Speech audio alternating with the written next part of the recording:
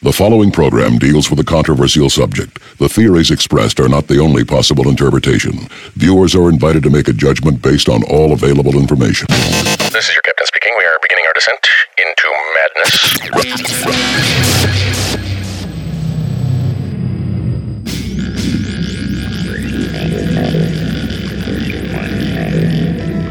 Open your mind.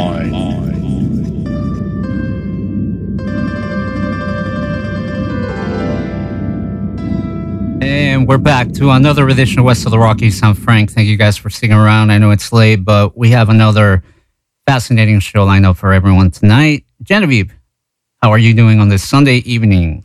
I'm doing very well. As usual, excited for this week's show. Yeah, no, we have a really cool show lined up tonight. But before I proceed, I just want to take a quick second here and express our condolences. We lost Stanton Friedman. Stanton Friedman was the nuclear physicist, the first civilian investigator of the Roswell crash.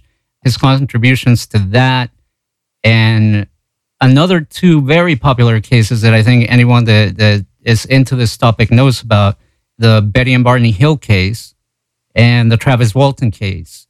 It's definitely going to be a huge loss.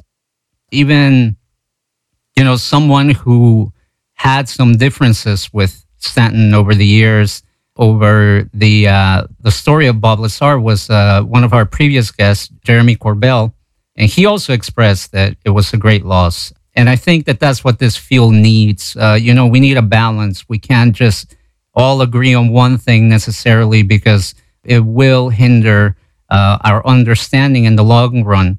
We had the good fortune of interviewing Mr. Stanton Friedman on a couple of occasions, the last one being at Contact in the Desert conference from a few years back. You can find those on our YouTube channel. And we send our condolences to Stanton's family and his fans all around the world. Godspeed, Mr. Friedman. I'm sure you're getting all the answers to those mysteries now. That said, I definitely want to get into tonight's topic with our guest, Dr. Michael Johnson. So before I continue talking, Genevieve, why don't you do us the honor of introducing tonight's guest? Yes, so this is taken from his bio on the Contact in the Desert website. Dr. Michael Johnson is a retired Harvard Medical School psychiatrist and professor. He received his BA from Earlham College in Richmond, Indiana, and MD from Indiana University School of Medicine. After completing his medical residency in psychiatry, Dr. Johnson served as a lieutenant commander and staff psychiatrist at a U.S. Naval Hospital, and later moved to Boston to become the psychiatrist-in-chief at the Massachusetts Osteopathic Hospital, before finally taking the position as staff psychiatrist at Harvard Vanguard Medical Associates in Cambridge. Not long after taking the position of clinical instructor in psychiatry at Harvard Medical School, Dr. Johnson received the Robert H. Ebert Teaching Award for Harvard Medical Associates. He also received the Harvard Macy Scholar Award and the Solomon Peer Recognition Award while teaching. Dr. Johnson was also a proud member of the Harvard Longwood Residency Neurosciences Task Force, the Traditional Chinese Medicine World Foundation, and the Science Advisory Board at Art Light Systems, Inc. In Dr. Johnson's 35 years in Boston, he saw a wide variety of clients, ranging from nationally and internationally known figures in astrophysics, sciences, arts, education, and business, to persons serving in the most fundamental levels of our culture. Dr. Johnson's first contact with abduction experiences was just after a fellow renowned Harvard physician, Dr. John Mack, referred one of his abductee patients to him. After hearing of the abductee's experiences, Dr. Johnson continued to research the phenomena and has unearthed an incredible amount of material. From ever-advancing neuroimaging technology to increased professional interest from across the world, Dr. Johnson has been at the forefront of the medical investigations of abduction, leading him to develop the unforgettable lecture that we will be seeing at this year's Contact in the Desert 2019. With that said, I can't wait to have our guest join us on the line. Dr. Johnson, can you hear us okay? Yes, thank you. Thank you so much for taking the time to be with us tonight. We're really interested to learn a little bit more about you. And why don't we start with when you first came across this phenomenon, which was the abduction phenomena, and what aspect of it caught your attention? I was a junior psychiatrist in Cambridge, and John Mack, Dr. John Mack, who was chair of the Department of Psychiatry, referred several of his patients to me because at that point I had established a reputation for being an excellent diagnostician. And John was scrupulous in that he wanted to be sure that the patients that he was reporting abduction or experience phenomenon, that he wanted to be sure that these people were well screened psychiatrically. He wanted the pure story. So he would refer patients to me for me to take a look. And one of those cases was so compelling that I had no doubt that it was an authentic experience. This woman was a professional woman in her 30s.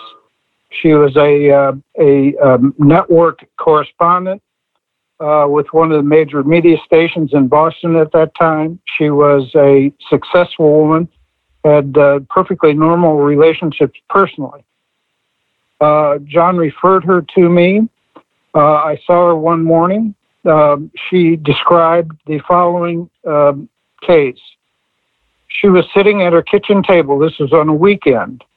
And as she was sitting there looking out on her back patio, a craft landed outside of her house.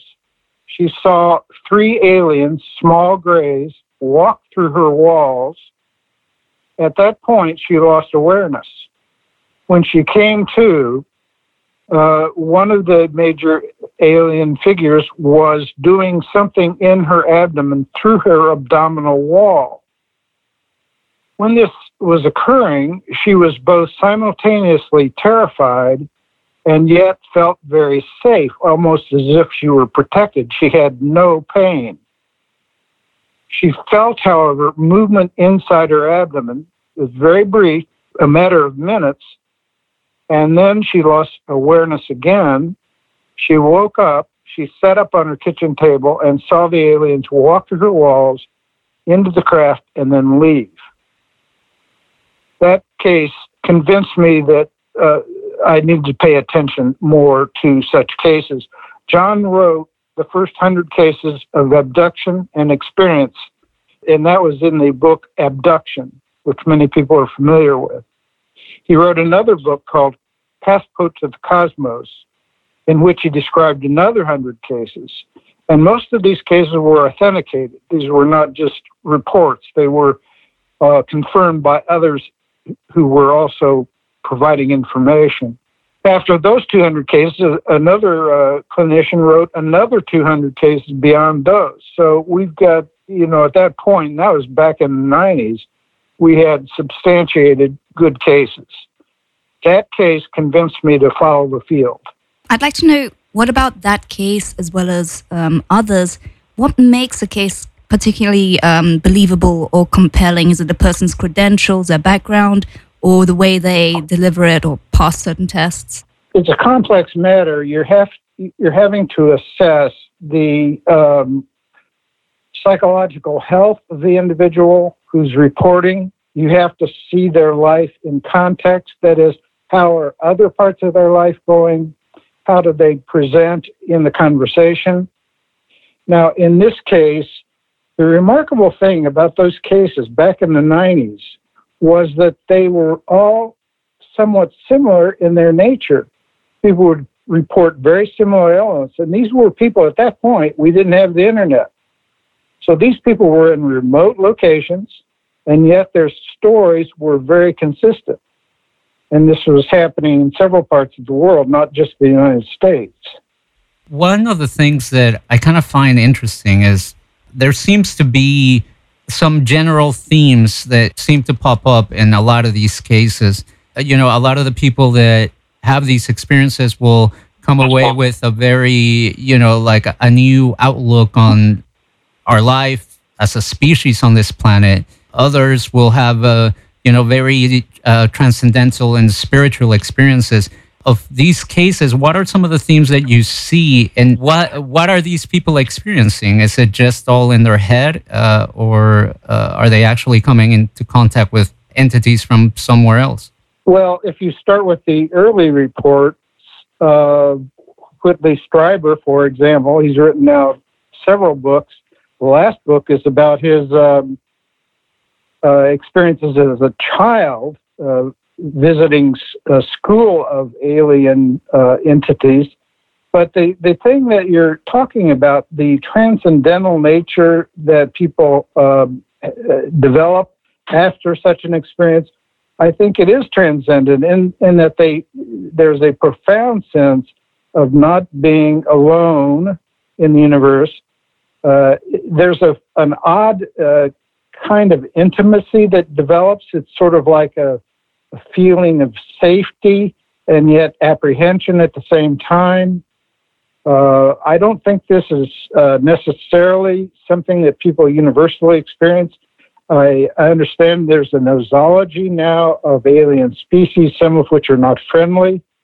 I understand there are alien species that we are now working with in the Navy, and we just know that there are several types. I think presently people have the experience of telepathic communication. It's as if the alien communicators can articulate awareness in the mind, and there's a communication that occurs there. I think we're seeing in crop circles an effort to communicate. We're having trouble decoding the crop circles. They're occurring all around the earth now, currently cropping up in Brazil, apparently. So they're communicating in a variety of different ways. Once one is open to the possibility of alien intelligence being present, it changes your perspective on yourself and the world. I'd like to know, in your years in this field, have you or how many times have you encountered similarly seemingly telepathic cases, but not alien or UFO related? Well, you're asking a very interesting question. One of the things I'm very interested in is the whole topic of ontology, that is, the meaning of things. So, in some ways, we're asked about questions of meaning here, I believe, and it is not clear exactly what the meaning of alien intelligence is. It's that we're certainly not alone. Now, I speculate that, think of it like this, that you and I agree we're living in 4 dimensions, 5, and physicists say that 8 is an easy reach. Michio Kaku says 11 dimensions. So think about this, that we're living enmeshed in multidimensional universe. You can't be separate from it. It's in us. It's in our body, mind. So all manner of how should I say, psychological phenomena can occur in that space, in that 11-dimensional, or 10-dimensional, or 8-dimensional space, some of which is telepathic. Other people in other cultures have different experiences. The Irish have tradition of fairies. In other cultures, they have tradition of spirits.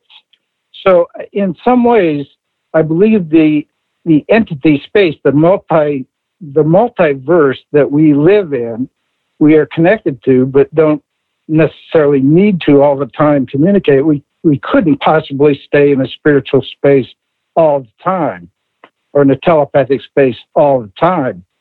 If I need to connect with someone, I can open myself up, and telepathic ability or psychic ability is inherent in brain. That's part of my contention. It's really interesting what you're saying, and I would like to explore this a little bit more. But first, I wanted to ask about what I see as somewhat of the evolution of the abduction experience, if you will. It seems to me, and correct me if I'm wrong, but it seems to me that in the 70s, when it began to become popular, through the Betty and Barney Hill case, for example, or Travis Walton. Yeah. And then you saw in the 80s, Whitley Strieber's book came out and just kind of rekindled that well into the 90s. Yeah. However, I get the feeling, and perhaps it's me not talking to the right people out there, but I get the feeling that the abduction experience is not what we saw in those almost 3 decades of a very clinical type of procedure, if you will. Exactly. What can you tell me about that? How has it changed, if any? I believe that in the modern era, anyway, that part of what has been happening is that aliens have needed to inquire about us. And they studied us as a clinical species for a while because they didn't know how dangerous we were. If you imagine that you're encountering a completely alien entity, you're not sure exactly how to interact with them. So initially, just as we do when we're approaching a new animal species, we sometimes will dissect it. And early medicine did that. And so I think the alien intelligences were initially doing that. Once they saw that we were not going ahead and destroying the planet with nuclear weapons for the moment anyway, that we were safe, that we could be dealt with, that they can encounter us, and that we weren't going to blow them up because they could certainly blow us up. Once they found that out, then the relations started becoming more normalized, and I believe that they are working with certainly the Navy, Air Force to enhance our ability to travel in space. And by the cases that you have researched and worked on, does it seem that it's one or two particular species that are doing this, or is it a variety of species that are taking people for some of these experiments or to interact with them in various ways?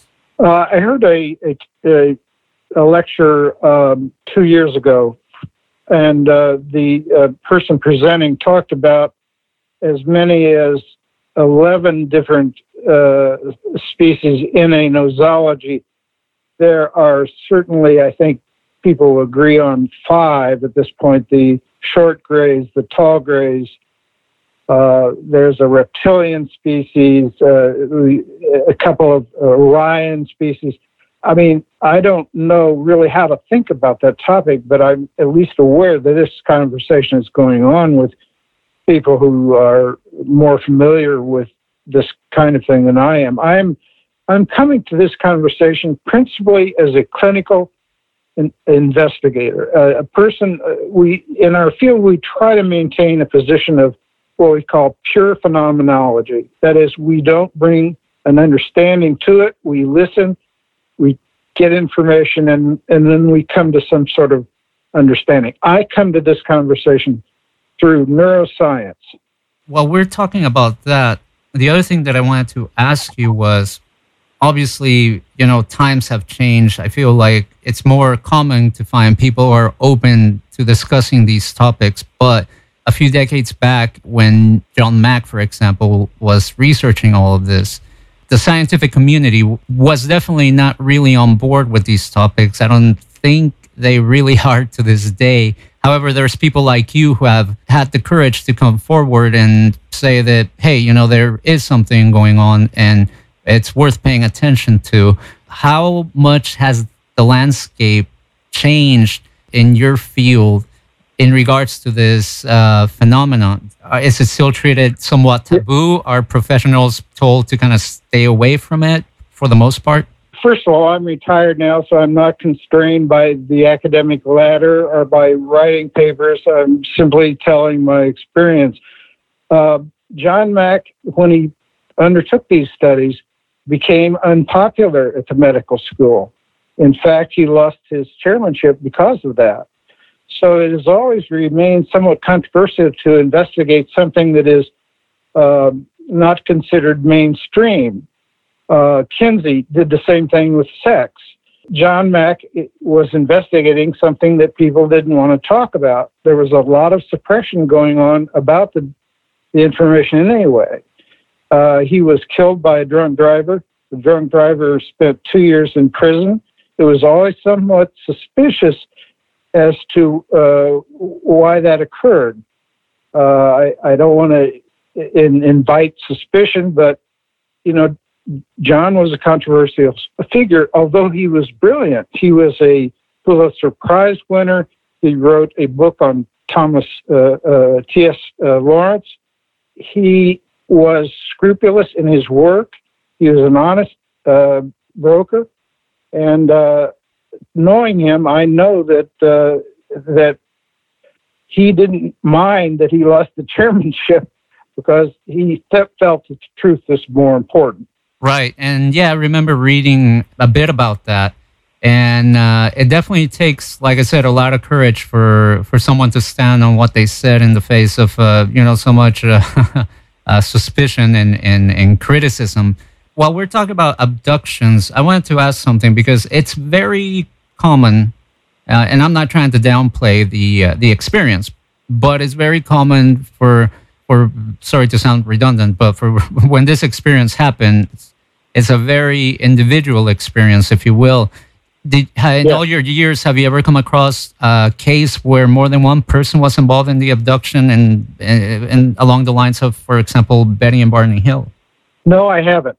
In fact, it's very interesting. Since I've been involved in this project this year, I've had 2 radio hosts who, after the program, told me about experiences they had with visitations by flying saucers over their house and lake. So people are telling all the time about these experiences, but they are somewhat afraid, and especially telling a psychiatrist, they wonder, well, I had this experience. Am I crazy? And most of the time I'm saying, you're sounding pretty sane to me. And I made my living making these kinds of distinctions. Yeah, that's one thing that I will say also is that I'm always surprised who comes forward in private to share some exactly. It's a strange experience, that's for sure. I might as well ask that question while we're on the topic. Have you yourself experienced something like that you couldn't explain? No, I'm really sorry that I have not. I've attended as a member of the contact community now 6 years. I have not seen a flying object, an unidentified aerial object. My wife, 2 years ago, was with a group of several hundred people, and they were at Joshua Tree that year. And a fleet of unidentified aerial objects flew over. In a quite well-planned formation, it seems. Oh, that's really interesting. Yeah. Actually, it also brings me to another question that I had for you. A lot of times, it seems that especially decades ago, it seems like these experiences were happening in very remote areas. However, as time went on, it wasn't strange to hear that people in New York City or Los Angeles would have very similar experiences. Is there any particular geographical region that you saw as being more active than others? Well, there do seem to be sites that craft will sort of locate over for periods of time. For example, I asked myself the question, why are crop circles showing up in Brazil now, as opposed to why, because they've been moving around. So that means the craft are moving around. And I don't know, I can't figure out why any particular location. I think the reason that they're becoming more visible or making themselves more apparent to urban populations is that they now know they don't need to fear us. Right. Although if you're seeing a real aerial object like that, you will oftentimes see jets scramble right afterwards.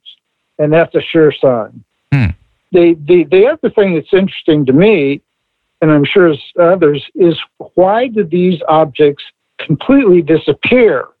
They'll be present, they'll make a motion, and then they're gone completely. So it invites the question, is this interdimensional travel? Or is this fabulous camouflage or excessive speed or faster than light speed? I mean, who knows? Right, and it kind of echoes another aspect of the experience, like the one you mentioned at the top of the show, where this woman saw these beings just, walk through her wall. It's almost like they defy our laws of physics. Exactly. What can we make of that? Because one of the things that I've seen become really popular in the last few years is basically altered states of consciousness through psychedelics. Yes. And it seems that, anybody that has read the books of Graham Hancock or Rick Strassman, the experiences that these people have in these altered states a lot of times are very, very similar to the abduction experience. Have you had a chance to look into that, and how has that helped you maybe understand the phenomenon more? Yes, I think it's a fascinating question. My principal area of expertise back when I was a younger psychiatrist was psychopharmacology, and I did some of the original research with Eli Lilly on some of the compounds they're using now. So we invite the question about what is the psychopharmacology of these events. Well, my grandson is an expert in psychedelics and runs a group in Boulder, which is a hotbed right now of psychedelic research. And what they're reporting, and I've never done a DMT, there's a compound called DMT, which is an endogenous neurotransmitter, which is apparently high at birth, high at death. And for people who practice meditation on a regular basis, apparently their DMT levels are higher. DMT is a kind of a psychic enhancer, if you will. What is called extended state DMT requires a certain elegant pharmacology to take, but people who do extended state DMT experience describe frequently communication with direct aliens for some period of time, and they take information back from these experiences, which helps them apparently in personal growth and spiritual growth. It's such a fascinating topic to kind of explore, and one of the things that really caught my attention about this whole phenomena when I began to research was that DMT, dimethyltryptamine, we produce it, and it's also found in many living beings, and as well as in the brew ayahuasca that's made out of roots from the Amazon. So this has definitely been put there, if you will, by someone or something. When we look at the abduction experience, then clearly we're just speculating at this point, but does that mean that, these ancient civilizations or previous civilizations that had access to these psychedelics, were they in contact with these entities, and how much of that contact can we attribute to our human evolution? One of these speculations about the early origins of hominids was that hominids on the plains of Africa were eating mushrooms growing in elephant dung. That was one of their few sources of food. So they would eat these fungi and apparently have an elevated state at that point, and that some of the creative intelligence that hominids developed may have been the consequence of eating psychedelic mushrooms. So I think this has probably been a part of our culture for many years. If we go back and look at the ancient civilizations 12, 13, 14,000 years ago, I think there's even evidence that they found archaeologically then that shows that psychedelics were a feature of the culture. It often brings me to the theory that the brain is essentially, or at least the human brain is some sort of consciousness antenna, and it's always made me question: Absolutely. should that be the case? Then do these certain chemicals that we can encounter, on Earth as well as endogenously, do they make us, let's say, like a conductor? Would they make us like better conductors for that sort of thing? I think so, and it's a little complicated because there are several layers to this question. One is basically the physiology of brain. That is, in regular meditation, people enter states of brain coherence. So left and right brain are talking much more efficiently to each other. So that's one way. The other part of my understanding of the physiology of brain at this point is I've been taking a serious look at what are the biophysics of neuronal brain matter. That is, what are the physics of the neuron, the biophysics of the neuron, the brain cell itself. As I've looked into this deeply, it seems as if there are structures that are outside of the nucleus of the cell that are called microtubules. Now, when we make the transition from Newtonian physics to quantum physics, we have to think in a manner of size. So the smaller you get, the closer you get to the quantum level, if you think of it that way. So a microtubule is a very, very, very small structure in the brain, inside the neuron, inside the cell itself. These tubules they're dynamic. They change within a matter of 5 hours. They'll change length.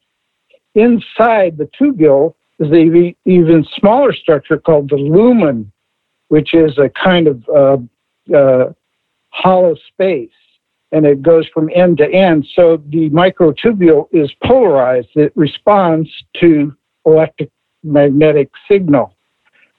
So as you get down to smaller and smaller size, you're taking a look at structures which are about the size of water molecules. Now, a water molecule is about 0.3 nanometers. That's an incredibly small object.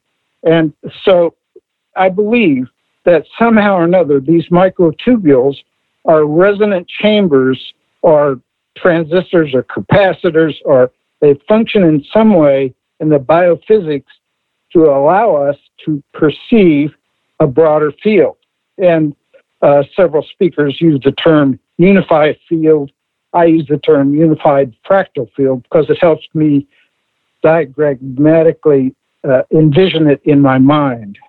Our brain fascinates me, especially when you add this element of psychedelics and what it can do. And in the last few years has become something very, very popular. Shifting gears here briefly because we got to go to break in a bit.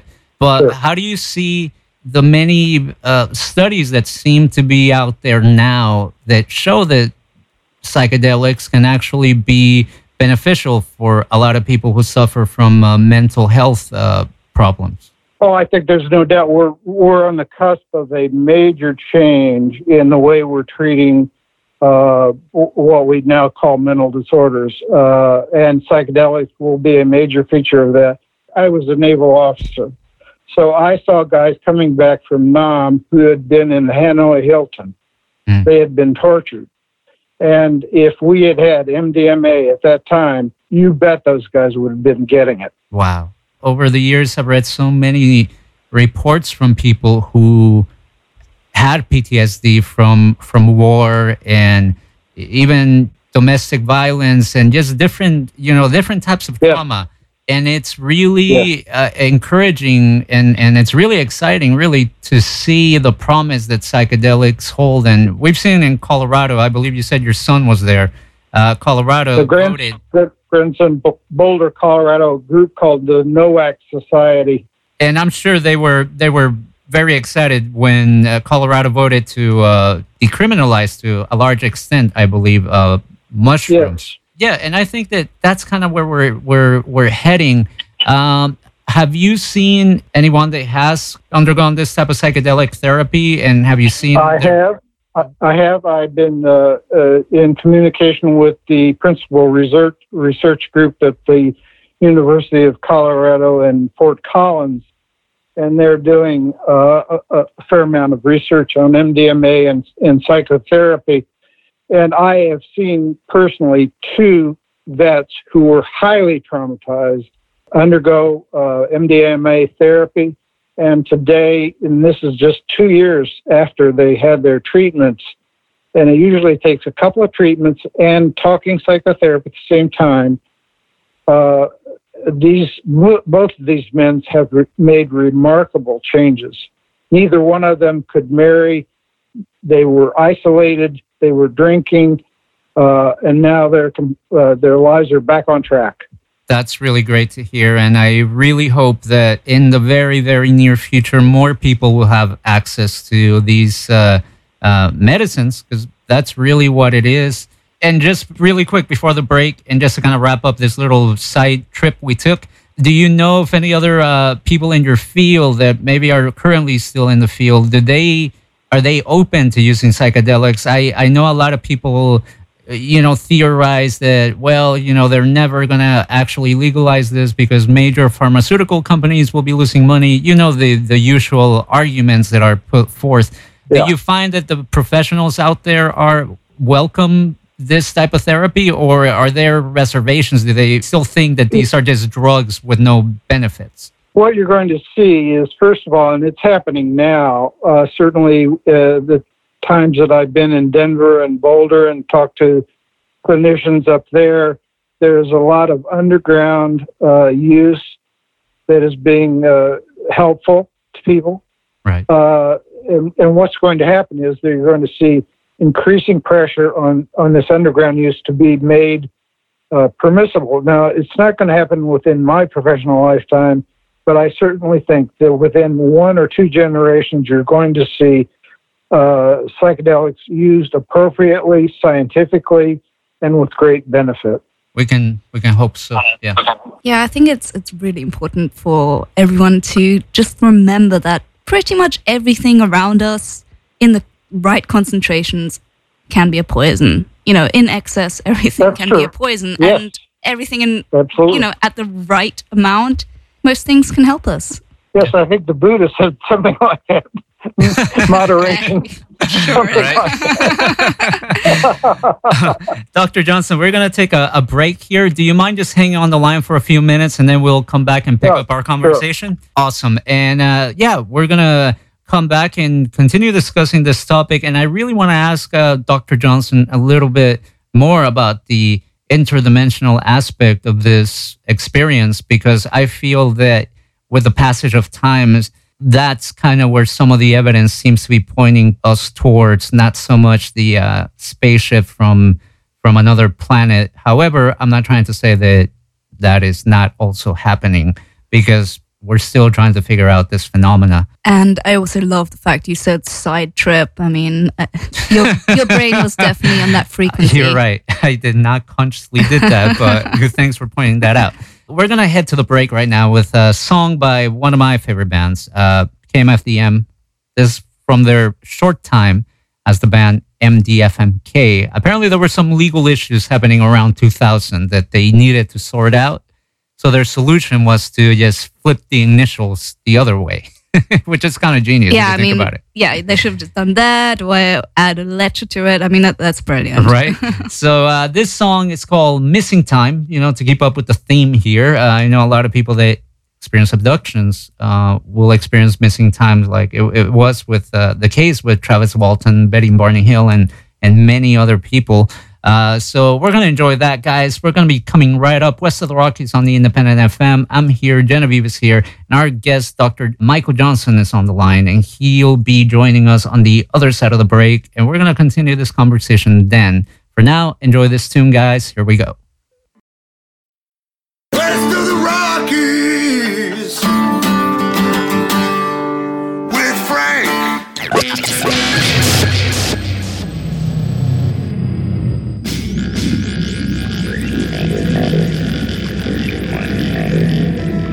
Open your mind.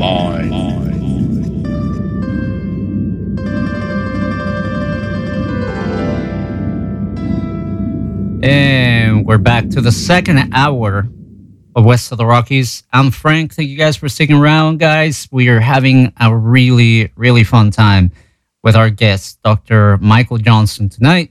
A little bit of back announcing. You just heard a little bit of Joe Satriani, one of my favorite musicians. That guy is like fine wine. He just gets better and better with age. I've had the pleasure of watching him play live a few occasions. Always mind-blowing. We just heard Light Years Away from his album Black Swans and Wormhole Wizards. Honestly, one of his most amazing songs, in my humble opinion. Before that, we had a little bit of MDFMK, which was KMFDM, as I mentioned before the break, with the song Missing Time. Really cool song off of the Heavy Metal 2000 soundtrack. Great little movie. If you've never seen it, it was one of those like animated movies, kind of cult flicks.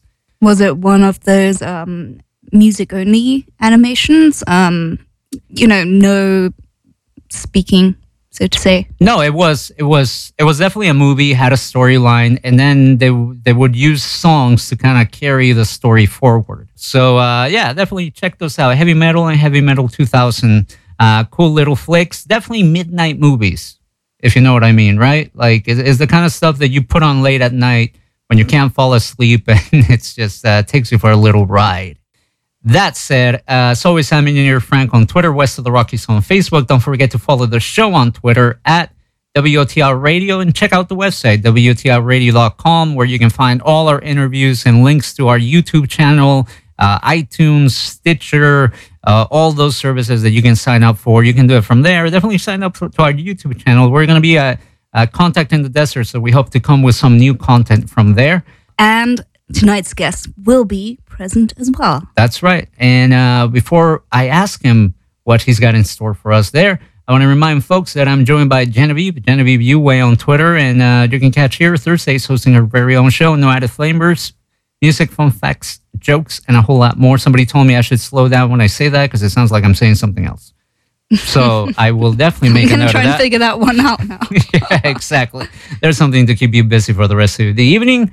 Let me get Dr. Michael Johnson back on the line. Dr. Johnson, can you hear us okay? Yes. Now, as Genevieve mentioned, you will be at this year's Contact in the Desert conference, which has been dubbed the Woodstock of UFO conventions. And I tend to agree. It's definitely a unique experience if folks haven't checked it out. Is this your first year attending as a speaker? And what can people expect from your presentation? This will be my first year as a speaker. However, I have been serving the contact community as a volunteer since the first conference in 2013. I was actually the doorman in the dining hall for the first 5 years. So I got to know all the participants pretty well. Nice. That's cool. Now, Genevieve, I know that during the break you mentioned you wanted to make sure we touch on something from the first hour, correct? Oh, yes. You were mentioning your kind of but looking at this from an ontological perspective, and the vibe, or, what I got from what you were saying was that a lot of psychic seeming experiences seem to be, in a way, a matter of interpretation and how you see them. And exactly. Yeah, some things may seem very disconnected from other psychic experiences, yet yes, depending on what template we put over them, they can be interpreted actually all possibly as alien or non-alien. Well, I think one can personally discriminate one's own experience. So if one is having and I want to emphasize something you said, that is, the way we interpret mental phenomenon is filtered through a social construction of reality that we have internalized. So every phenomenon we see, we make an interpretation on. And one of the things we do as adults is we language the experience, so we name it.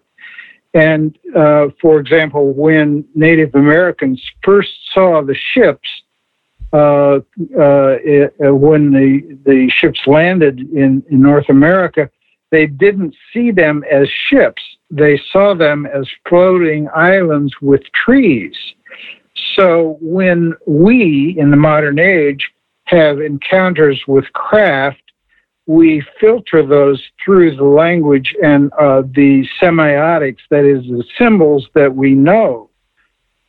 So this is true not only of alien encounter, but because we're of a general consciousness, and perhaps, again, I invite the audience to consider what it really means to be living in a multidimensional universe. And physicists agree that there are many universes beyond the ones that we conventionally have to operate in.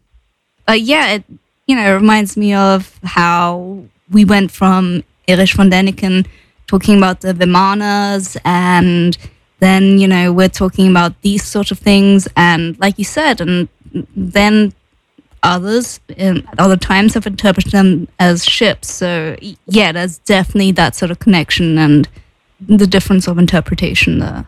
I want to point out a problem that people often have. There is a notion in psychology, it's called the theory of cognitive dissonance. So that theory predicts that you will only believe that which you already believe.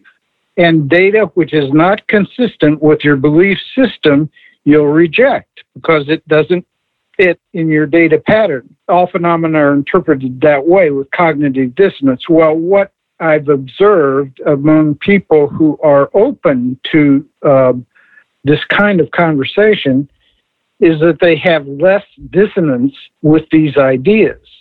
And the more evidence that we're accumulating from astronauts, from pilots, from representatives from the Vatican, all the evidence that we're beginning to accumulate now over decades, it's compelling evidence.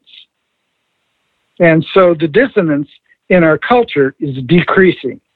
That's a really interesting thought. Basically, we are hopefully becoming more open-minded people. Yes, exactly so.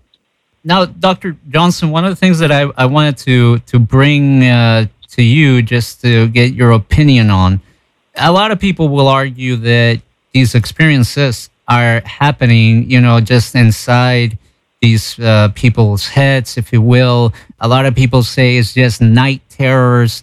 What type of evidence or what can we measure, if you will, that lets us know that these experiences are not just a hallucination, as many people would like to think it is? I'll tell you a bit of a story. During my 2 years as a Naval Reserve officer, medical officer, following a shift of taking torture histories, we would drink at the officers' bar, and other officers would drink there too, and we would hear Marine pilots and Navy pilots talk about bogies they had seen in their flights on not too irregular basis. But of course, they can't talk about it because as soon as they say that they have had an alien encounter, they've lost their flight permissions, licenses. So nobody talks about it. Commercial pilots don't talk about it because they lose their license. But you'll have people at the conference, former pilots, former commercial pilots, astronauts, reporting their own experiences. So when you've got credible people talking about these experiences in a very personal and real way, it's undeniable. To what extent do you think those people that are possibly, at least seemingly, trying to silence these people, to what extent do you think they actually believe what is coming out of their mouths is true, but they just don't want to deal with it, or they don't want it to get out? I think there's a tendency not to talk about it because the price of talking about it is too high. You get referred to guys like me if you talk too much about this kind of thing. So there's a cultural tendency to repress that which is in some ways not accepted in social reality. When you've got people in responsible positions, for example, 2 years ago, we heard from the Canadian former Minister of Defense of Canada saying that Canada and North America has been covering up this data for decades. And when you have a man coming out of a position like that, putting his credibility on the line, then it's believable. When you have a representative from the Vatican has a huge astronomical library and observatories all around the globe. When you have a representative there speaking about their data, then it gives credibility. It's not just a matter of individual belief. It's a matter now that there are thousands of people who have had credible experiences. One of the things that I remember reading a few years back was that apparently in ancient African tribes, people that by today's definitions will be classified as having some type of mental health problem, they were seen as oracles or seers that could communicate with entities that we could not see, hinting at this idea or this theory, possibility of another dimension on top of ours. I know we focus a lot on people with credentials and people that have no history of any type of ailments that could discredit their testimony, but have you ever come across somebody that maybe had signs of some mental health issue like schizophrenia or something like that, but what they were telling you was... In fact, I did, yes. Can you tell us a little bit about that, please? Well, early on, when Dr. Mack was referring patients, I actually interviewed 4 patients. The one case I've already talked about.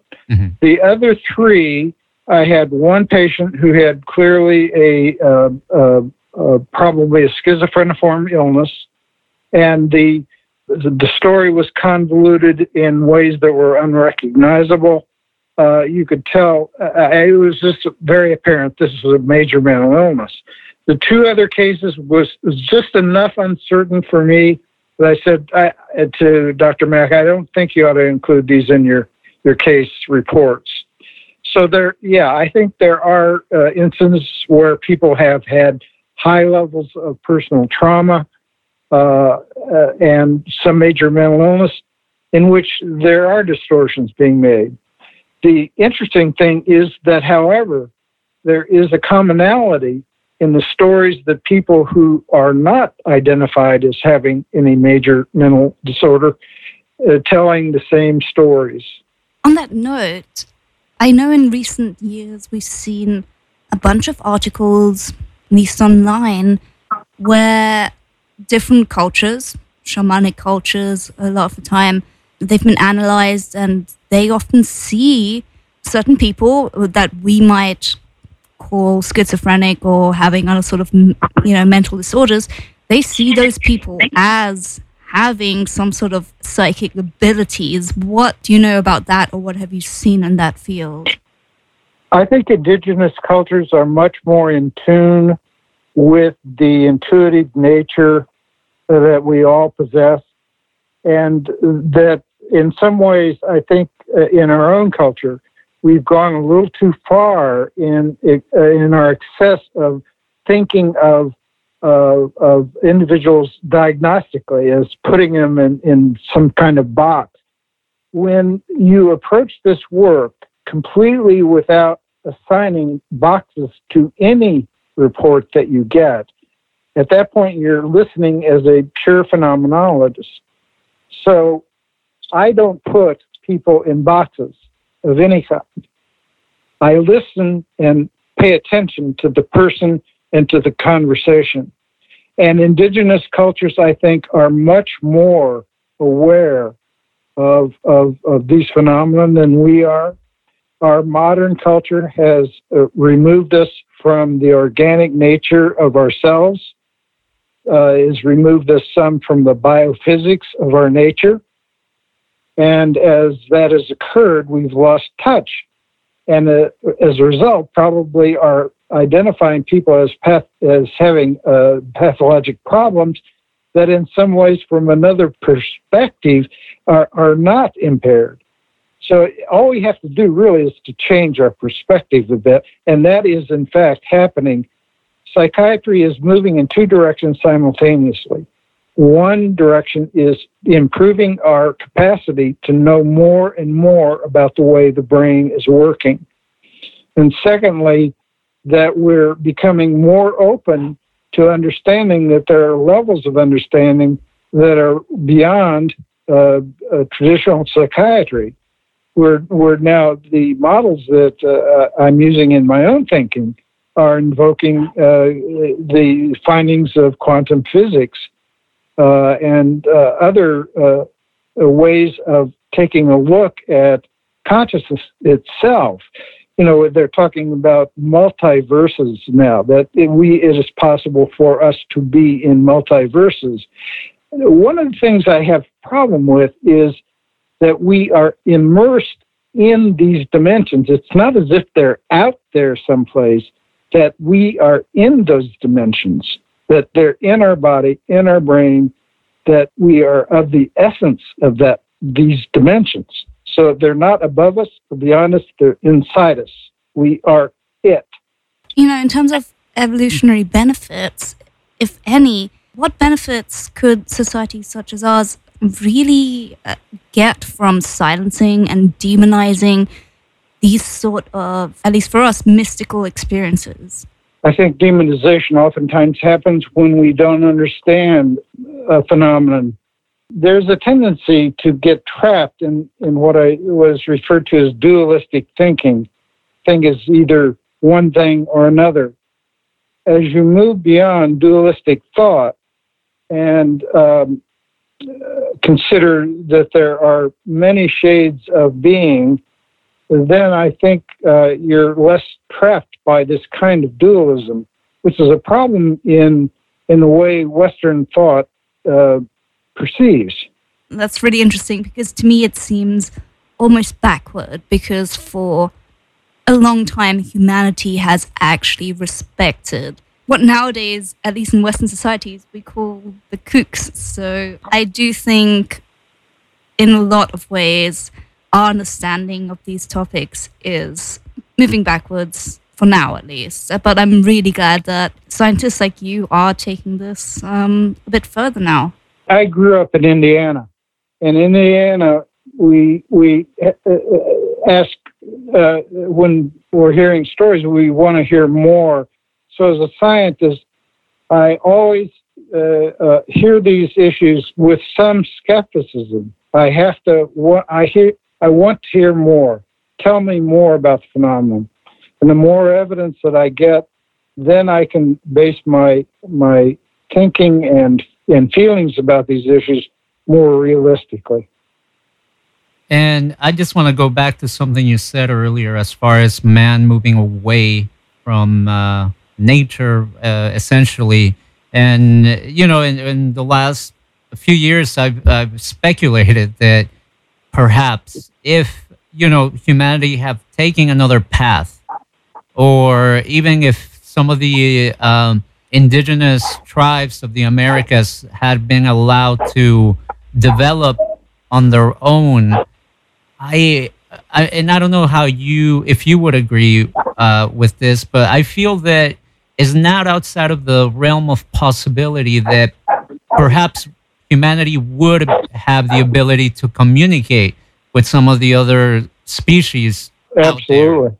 Because when I see or read actually of these psychedelic experiences, for example, people that travel and go through the ayahuasca ritual, a lot of them come in contact with not just entities that seem very similar in their physical nature to what people have described as the Greys, but they will also encounter animals, and a lot of people even call them like their animal spirits or their spirit guides. You know, they'll see leopards or huge snakes. I remember reading Graham Hancock's book, Supernatural, and he talks about how these are kind of the spirits of the Amazons, if you will, or ancient spirits. So I know that that could sound very out there for somebody that is not very familiar with this topic, but to you who have had a chance to research some of this stuff, have we moved away from our nature? Certainly, as we are rediscovering the plants that historically and anciently have been used to access other levels of understanding and experience. These experiences, like Graham described, are, first of all, it's interesting that the ayahuasca speakers will oftentimes talk about similar experience. Again, you're getting confirmation from people who don't know each other, but who are describing very similar experiences. Now, from a neuroscience point of view, I think what's happening is that you're getting, in fact, we know from taking a look at imaging studies of people on LSD that whole brain is activated. In normal waking consciousness, whole brain is not activated. It's activated in very fast time, but nonetheless, it's activated in specific regions. Although those regions are very broad, they're still not whole brain. On LSD, for example, whole brain is activated. Ayahuasca, whole brain is activated. So we're accessing areas of brain that we otherwise don't use and couldn't use if we were whole brain activated all the time. Like I said, I always found some of these psychedelic experiences and their similarities to the alien abduction experience quite interesting. Now, one of the things that I also noticed a few years back is that this idea of the abductors or the visitors, people refer to them by many names, aliens. Yes. It seems like the idea that they come from another dimension, if you will, it was not as new as I thought, because it seems that Jack Valet, in his book Passport to Magonia, that came out, I believe, sometime in the 60s. I could be wrong, but I know it's been around for a while now. He was one of the first, if not the first, to put forth this theory that, as you pointed out, throughout history, people have had this phenomena that they couldn't explain, and some call them fairies, some call them angels. In our modern times, we began to call them aliens. And it was really interesting that this idea had been around for so long, but it was discarded, ironically enough, by the UFO community early on in those days. However, it seems from talking to you that it's become more accepted now, right? I think it is a step forward from the earliest understanding that ufologists have had. The initial investigators and people who collected evidence, again, had to put this in a frame of understanding that was in that period of time. What's happened subsequently is that this whole notion of the multiverse has developed in modern physics. So our frame of understanding is increased, and it allows now for us to reposition our understanding about spiritual encounters of one kind or another. I'm of Scottish descent. I have Druid history in my deep family, and so we communicate with trees. I often will go forest bathing like they do in Japan in order to refine my roots, if you will. Mm-hmm. So truly, every culture has its own way of positioning its understanding of these transpersonal experiences. Going back to the abduction experience, and I wanted to ask you this, and I kind of skipped over that because we were moving the conversation along, but I wanted to quickly ask, one of the aspects that I know a lot of people who have had the abduction experience point out is that it seems to be a generational thing, as in, it started with a family member, a generation or two back, and it continued within that family over, subsequent generations, if you will. Is that something that you Yes. found in the cases? And what does that tell you? I honestly have not heard of a familial dynasty of understanding like this. I know that's described, but I personally have not heard such cases. I could see quite easily how that might be the case, because as a particular family has had some encounter, there is a languaging and an understanding within that family about the possibility of such experiences occurring. And if, in fact, alien intelligence has awareness of the family culture, then there's going to be much more ease in being letting themselves be exposed. You have to understand, in some ways, we are the aliens to them. So they don't know exactly what we're up to, and they need to know we're safe. So I think that certainly aliens probably feel more comfortable with some families than others. Right. I noticed kind of a strange overlap, but I saw that, you have an interest in traditional Chinese medicine. So I'd like to know, amongst various modern day cultures, what sort of differences have you seen in the reception of strange, mystic, psychic, or alien experiences? It certainly is not mainstream now, but as you bring in traditional Chinese medicine, I started doing acupuncture on naval officers who were coming back from Vietnam, and we found it remarkably effective. At that point, I was invited to a panel of traditional Chinese medicine practitioners in a fusion conference in which we tried to integrate what we know of in Western science that supports notions in traditional Chinese medicine, TCM. So at that point, colleagues at the medical school were Herb Benson, for example, studying the relaxation response. There was several groups that are taking a look at the placebo response. If we try not to put medicine in a box, then we can start trying such practices as meditation. For example, I noticed in Sanjay Gupta's presentation last night, he talked about the role of meditation in cultures. Turkish culture, for example, meditation plays a large role. So we have traditions that are not traditional Western medicine, but incorporate cultural and spiritual traditions, which are very important in healing.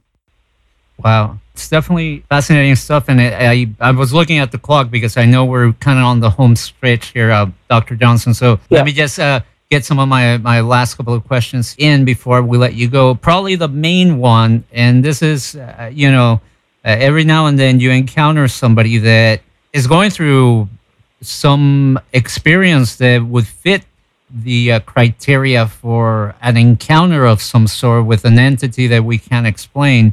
What kind of person that's having those type of experiences, what can they do? I mean, what kind of resources are there? Number one, I wouldn't hesitate to talk about with someone you trust. One of the things that we do as therapists is we try to create a sacred space so that there's a space that we hold in order that the full truth of the experience that the person is having can be discussed, the emotions can be experienced. And if a space like that is provided to such a person, a great deal has been done to let them relax about what has happened to them. And so there's less resistance. So I say the first thing is talk about it to someone you trust.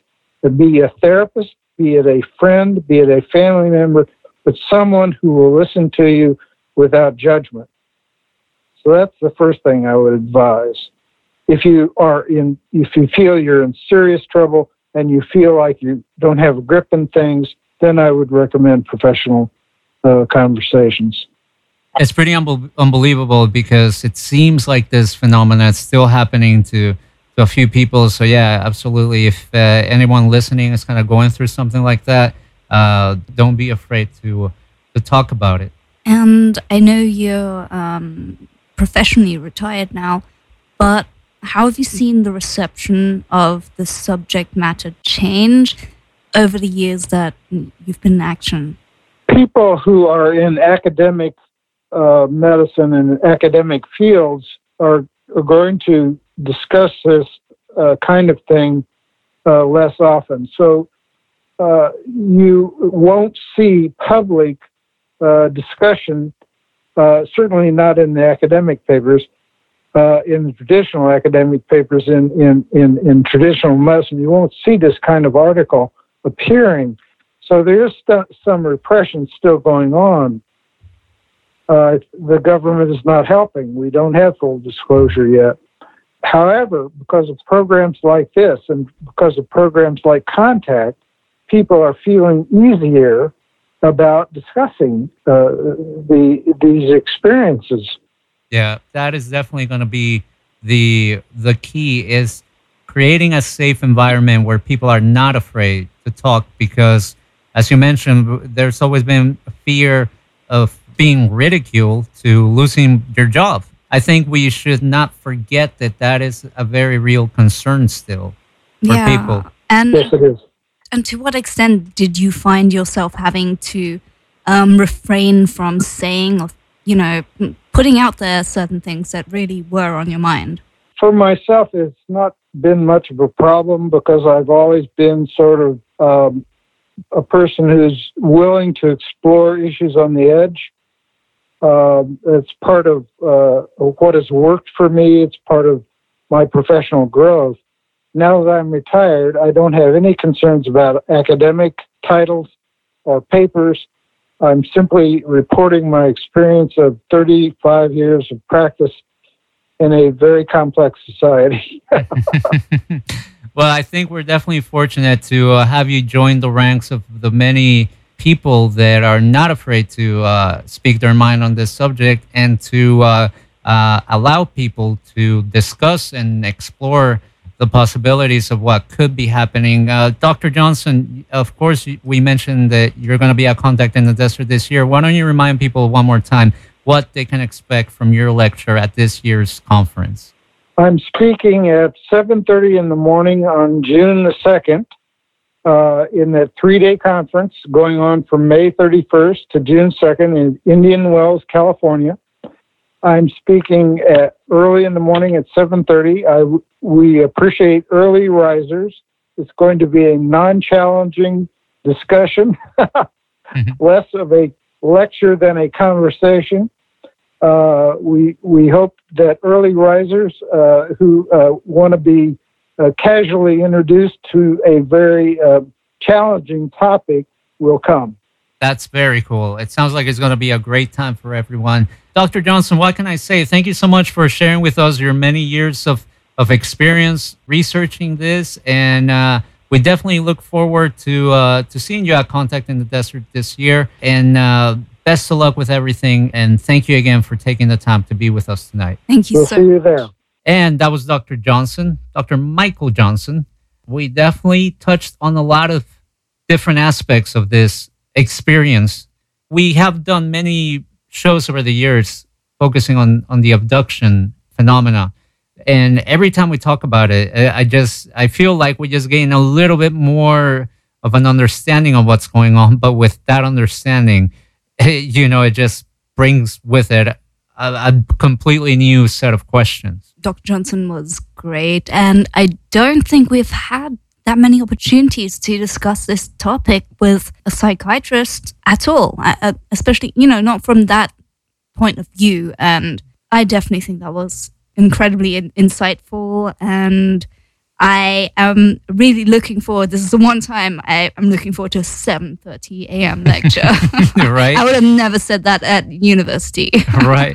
And yeah, if you want to catch this presentation by Dr. Michael Johnson, as we mentioned, Go to contactinthedesert.com to get your tickets. I believe there's still tickets available. It's going to be taking place at the Indian Wells Resort and Spa in Indian Wells, California from May 31st through June 3rd. They do a great job here every year, and we look forward to see what they have in store this year. And we will be bringing you our review, as we do every year, on what happened, who we saw, and what was new. I feel like every year there's always a new discovery of sorts. There is a new idea being put forth that really challenges and stimulates the brains of the many attendees there. Oh, definitely. The lineup this year. I love it when I can at least pick out 5-10 people, names that I've never heard of, because that lets me know there's definitely more to be discovered. And these aren't always like brand new people in terms of age. They're not like 20-year-olds. Just like Dr. Michael Johnson, he's experienced in his field. We just haven't happened to have the, pleasure of listening to his studies and experiences. Right. So it's going to be an exciting one. Well, and I think that's the exciting thing of time passing and this subject becoming less and less taboo, is that we're going to have people like Dr. Michael Johnson come forward that have researched it, but just never had the opportunity to share their findings or their theories and their ideas. So it's definitely something to look forward to, especially as we were discussing earlier in the week with the sad passing of Stanton Friedman. It seems that we're losing a lot of that first generation of the contemporary UFO movement. And at the same time, we're getting these new voices coming out. So it's definitely going to help humanity as a whole to understand what's happening. And I believe eventually we will have the answers that we so look for. Now, we're going to go out with, we're going to go out with a little bit of Tool. Because I just heard this song this week and it reminded me how great of a song it is. Funny story, I think this was like the last CD I bought at Tower Records many, many years ago. And it was around the time where, no offense, I felt like CDs were getting a little too expensive, like $22.96 for a CD. That sounds a bit harsh.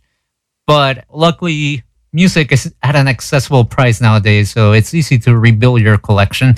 This is definitely a must album for me. No matter what happens, like in those 10 Island disc lists, this would definitely have a place there. This is Tool from their album called Anima, and the song is called by the same name, to make it easy. Amazing track. Take care. Be safe. God bless. Don't do anything too crazy. We want to see you back next week. Until then, bye-bye. Bye.